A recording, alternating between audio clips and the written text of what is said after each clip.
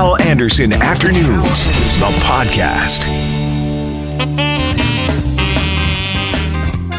Hello there and welcome to the podcast. Coming up, Global News reporter Clay Young hits the streets of Winnipeg to talk with people about all the violent crime of late. Karen Hildebrand from FarmFems.com on artificial intelligence day camps her and her sister are holding this summer for kids. And Global News Online journalist Laura Hensley on allergies. It's Food Allergy Awareness Month. Please rate the podcast. Please subscribe to the podcast. And now, the podcast.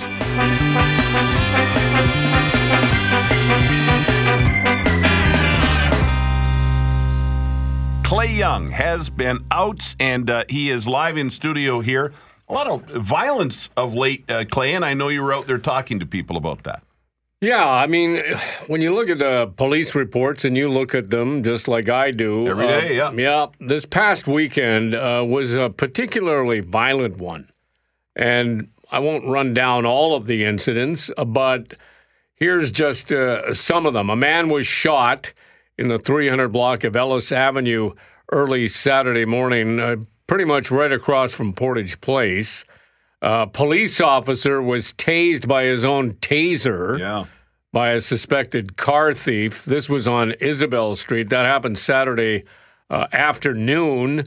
Motorist was shot. We talked about this one in a case of road rage on Kingsbury Avenue and McPhillip Street. That was Saturday evening. There was a homicide in an apartment block on Taylor Avenue Sunday morning. And then two Winnipeg firefighters confronted by an axe-wielding man on Aberdeen Avenue near Main Street Sunday night. So, and that's just the past 2 or 3 days. That's just the past 2 or 3 days. You know, it's only Tuesday, and a lot of these incidents, you know, a man suspected of being on drugs, possibly meth, grabs an officer's taser. Yeah. Another guy suspected of being on meth steals an axe and starts going after Winnipeg firefighters. So, you know, it's people are talking about it. Right. So we hit the streets and we started asking people, so what do you think of what's going on out there? It's definitely getting worse. I've lived here for 59 years. I haven't seen it so bad. If I could move, I would. I love Winnipeg, but it's just like it's gone so downhill. Have you ever been the victim of crime, or do you know of anybody? Oh, yeah, absolutely. I've been jumped a couple of times myself out of the blue. The justice system is absolutely terrible. Promise to appear, and they go out and they injure and steal and rob and maim. It continues. It's a vicious cycle here in Winnipeg. I think a lot of it has to do with the increase in drug use, and definitely, you know, meth and those horrible drugs. And I think more treatment centers, if the treatment centers are available to them, they have more options and they won't. I think that will decrease the crime. I do know of people that have been held up and robbed at, you know, gas stations, good friends of mine. It's very terrifying for them, and they've gone through a lot of depression and other kind of mental illnesses because of that. This has happened in Winnipeg? Yes, actually it did. Just on Henderson and Johnson, a friend of mine got held up. In the last few years, maybe 5, I've perceived to see a greater increase in especially violent crimes. I personally have been involved in a break-in. How'd that make you feel? Very violated. 1 o'clock on a Sunday morning, somebody was trying to get through my window. They never found the gentleman. Yeah, police were called. Like, how does this happen? Why does this happen? I come from an era where my parents, we used to leave our doors unlocked. All right, so Clay Young on the streets of Winnipeg talking to Winnipeggers about all this violent crime. And the thing that strikes me about this, Clay, and we've said this a few times, this isn't just downtown or just in the north end. It is everywhere now. Yeah. I asked people, I said, what part of town? St. James, East Kildonan, right? Charleswood. Yep. And so I managed to talk I talked to more than about close to 10, 11, and 7 interviews we decided to, cut up and air. 3 of those people have been victims of crime. And these are people I just stopped at random. Yeah, you were downtown, right? Yeah. Random people. 3 out of 7 of those interviews that we're using have been the victim of crimes themselves. Break-in, a guy who was jumped. Jumped a couple times, mugged. And no one really seems to have a solution except for the overlying theme is we need treatment centers. Right. For these people. Because a lot of this stuff, it seems to be meth related. Right. Yeah. Or drug induced. Yeah. And, get these people quick access to care. And we'll see if the crime rate starts to drop. Yeah. Good stuff, Clay. Thank you very much for doing that. Appreciate that. Clay Young, he, of course, is one of our Global News reporters. That's what he's doing today, but you can also hear him weekend mornings here on CJOB from 6 to 9. Clay Young every Saturday and every Sunday morning here on CJOB. Millions and millions of people spend their lives literally breaking their backs, moving materials every day. We're trying to make our autos to the point where they can move material just as effectively as a person can and free up that person for other more valuable or more creative work. That is the co-founder of a company in Kitchener, Ontario called ClearPath Robotics. The company builds machines that can operate on their own once they are programmed. Global national reporter Mike Drolet is looking at artificial intelligence this week, and so we're doing the same thing with some of our guests. And joining us on the phone now, Karen Hildebrand from farmfems.com. Karen, thanks for doing this. Absolutely. Thanks for having me. Yeah. So you and your sister, Teresa, are from here. Where did you grow up? We grew up on a small farm south of Morden, Manitoba. And you're now, I think you're in Toronto, correct? I'm in the Twin Cities, Minneapolis, and my sister is based in Stockton, Manitoba. Okay, gotcha. And you guys are, you're coming back to the province this summer. You're going to do a day camp on AI. How did you and Teresa get into the line of artificial intelligence? Tell me your story. Yeah, absolutely. So Teresa and I, like I said, both grew up on a farm, but we left the farm and pursued our degrees. Teresa did her degree in teaching and then administrative studies, and then I did my degrees and found out after doing my business degree as an undergrad that I really loved technology. So I went on and did my master's degree and my doctorate degree, specializing in artificial intelligence. So really what we're trying to do is bring back to Manitoba our combined skill set of teaching and years of experience in artificial intelligence and make that accessible and approachable, just a one-day commitment for kids to learn how to do some basic artificial intelligence programming. And this needs to start young, right? Like these kids need to get into this early, correct? Absolutely. And so our camps are targeted between 8 and 16.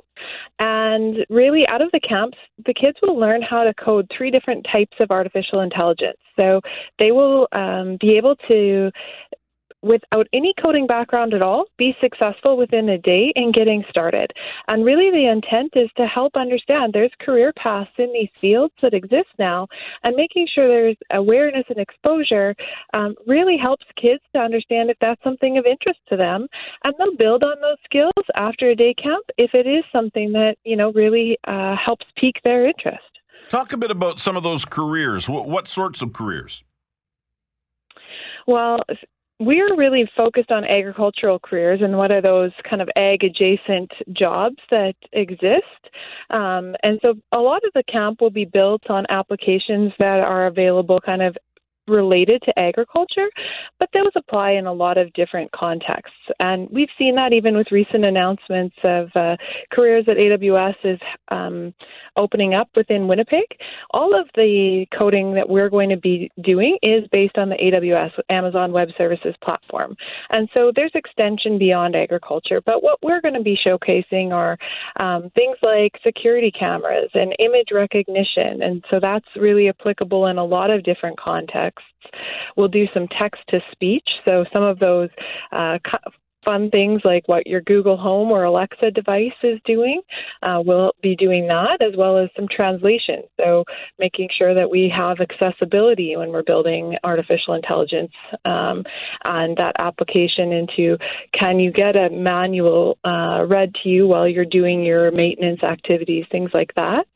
And then we'll be doing what's called a chatbot, where kids will have the opportunity to build basically a scheduling device that will take somebody that may have called in and asked for an appointment through the steps of scheduling an appointment without ever having to talk to somebody. So thinking about that in the context of a small business where maybe you're repairing machinery, or maybe you're the person that has to make the vet appointments for your farm.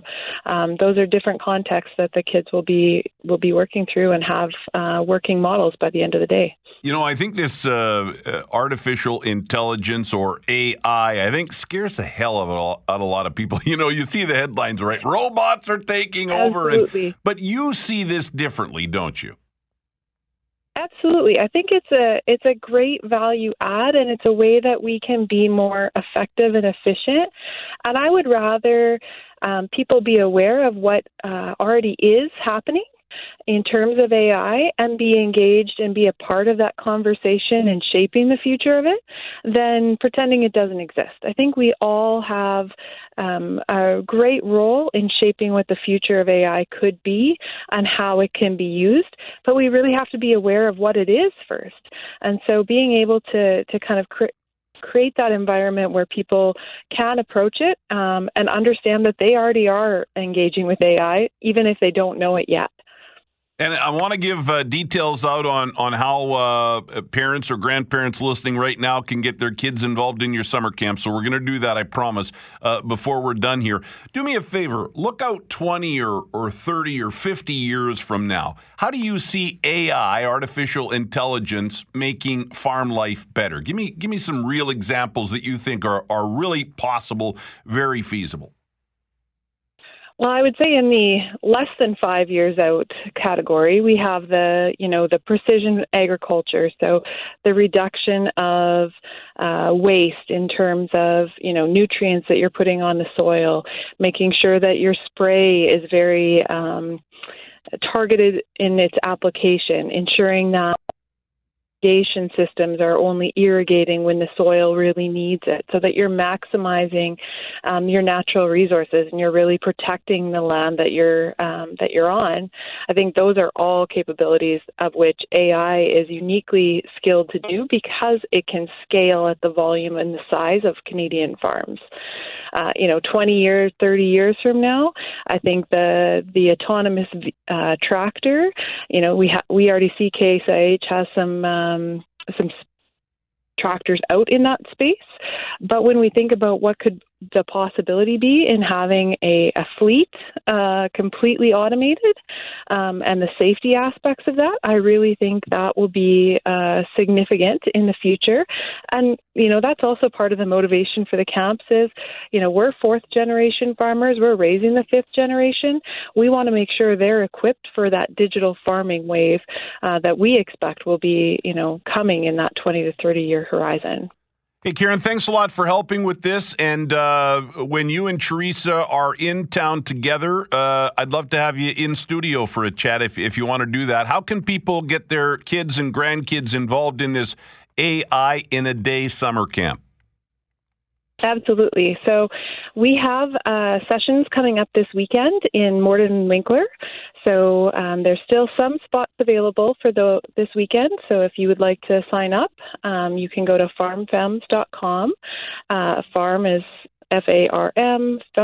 Fems is FEMMES.com. And then we have sessions in Wawanesa, Winnipeg, and Brandon throughout the summer as well. So for sure, please check out the site and see all of the dates that we do have available. We'd love to see some campers there. And we would absolutely love the opportunity to be in studio with you. You were 6 minutes away from it being over 20 minutes since I took the first epi. You were 6 minutes away from the first one wearing off, you could have had a secondary reaction before you got here. That is Sheila Schultz from the start this morning. Mackling, McGarry, and McNabb talking about allergies. It is Food Allergy Awareness Month. And joining us on the phone now to talk more about this, Laura Hensley. She is one of our global national online journalists. Laura, thanks a lot for doing this. No worries. Thanks for having me. Yeah, a while ago you were actually did a story online about allergies, and kind of interesting, you found, a study that you reported on found that almost half of people who think they have a food allergy actually don't. Explain. Well, that is exactly it. So this really large study looked at over 40,000 Americans and found that most people, 1 in 5, thought they had a food allergy, but in reality, only 1 in 10 actually did. So a lot more people are self-diagnosing food allergies when in reality, they don't actually meet the criteria of a food allergy.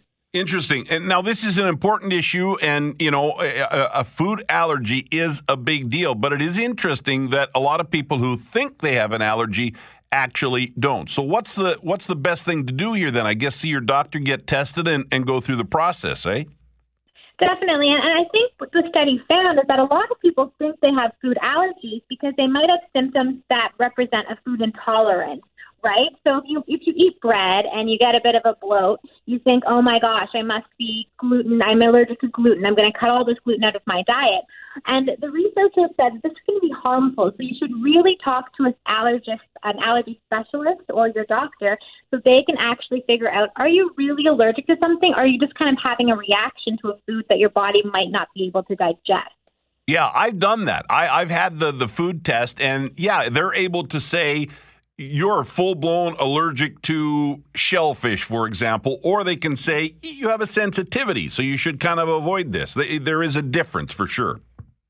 Definitely, and I think that's really important because people who have allergies, they might need an EpiPen. They might have a severe reaction. If you're allergic to peanuts, for example, you can go into anaphylactic shock. So food allergies can be life-threatening, whereas food intolerances are usually just uncomfortable, but they don't harm you in necessarily the same way.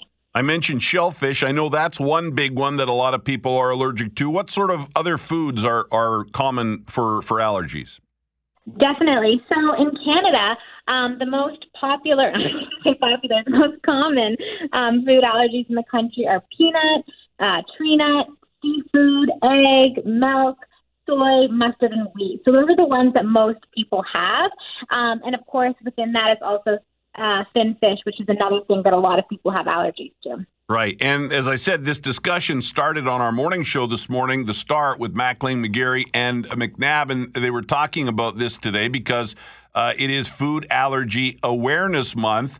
And we're going to actually get into more on this later on because there are some myths and stuff that people should be aware of. But what else should we know about allergies? Oh, I know what I wanted to ask you. This morning, a listener texted in and said, I'm allergic to the cold, or my daughter's allergic to the cold. And they kind of laughed about it. But then it's like they said, well, no, this is serious. Now, I don't know if that's an allergy or if that's a condition or a disorder of some kind. But are there any weird allergies that you can maybe tell us about? Well, there are some people who have really unusual and uncommon reactions. I know it's very uncommon, but yes, water is one of these sort of unusual allergies. I haven't heard of the cold, but I'm sure some people can have adverse reactions. But when it comes to kind of weird or unusual food allergies, there's some that people have that are very uncommon or less common. So, for example, red meat. Some people are actually allergic to pork and beef and lamb, which would be really unfortunate if you're a meat lover. Yeah. And other people are even allergic to things like dried fruit. So some of these things have, additives or things like sulfates, which can cause a reaction in our body. But when it comes to things like water or the sun or the cold, I'm not an expert on that, but I would have to say that you probably want to talk to your doctor before you tell everyone you're allergic to that. Yeah, well, and it's easy to say I got to avoid peanuts or I can't eat shellfish, but you're allergic to water, or cold. I mean, boy, in Winnipeg, cold, that's not a good thing to be allergic to. We might need to move. Yeah. Hey, Karen, thanks a lot for doing this. I'm sorry, not Karen. Laura, I apologize, Laura. Thanks a lot. No worries. All right. Thanks so much for having me. Bye. Thanks for doing this. Laura Hensley is one of our global national online journalists. Apparently, I'm allergic to her name. Avoiding it at all costs.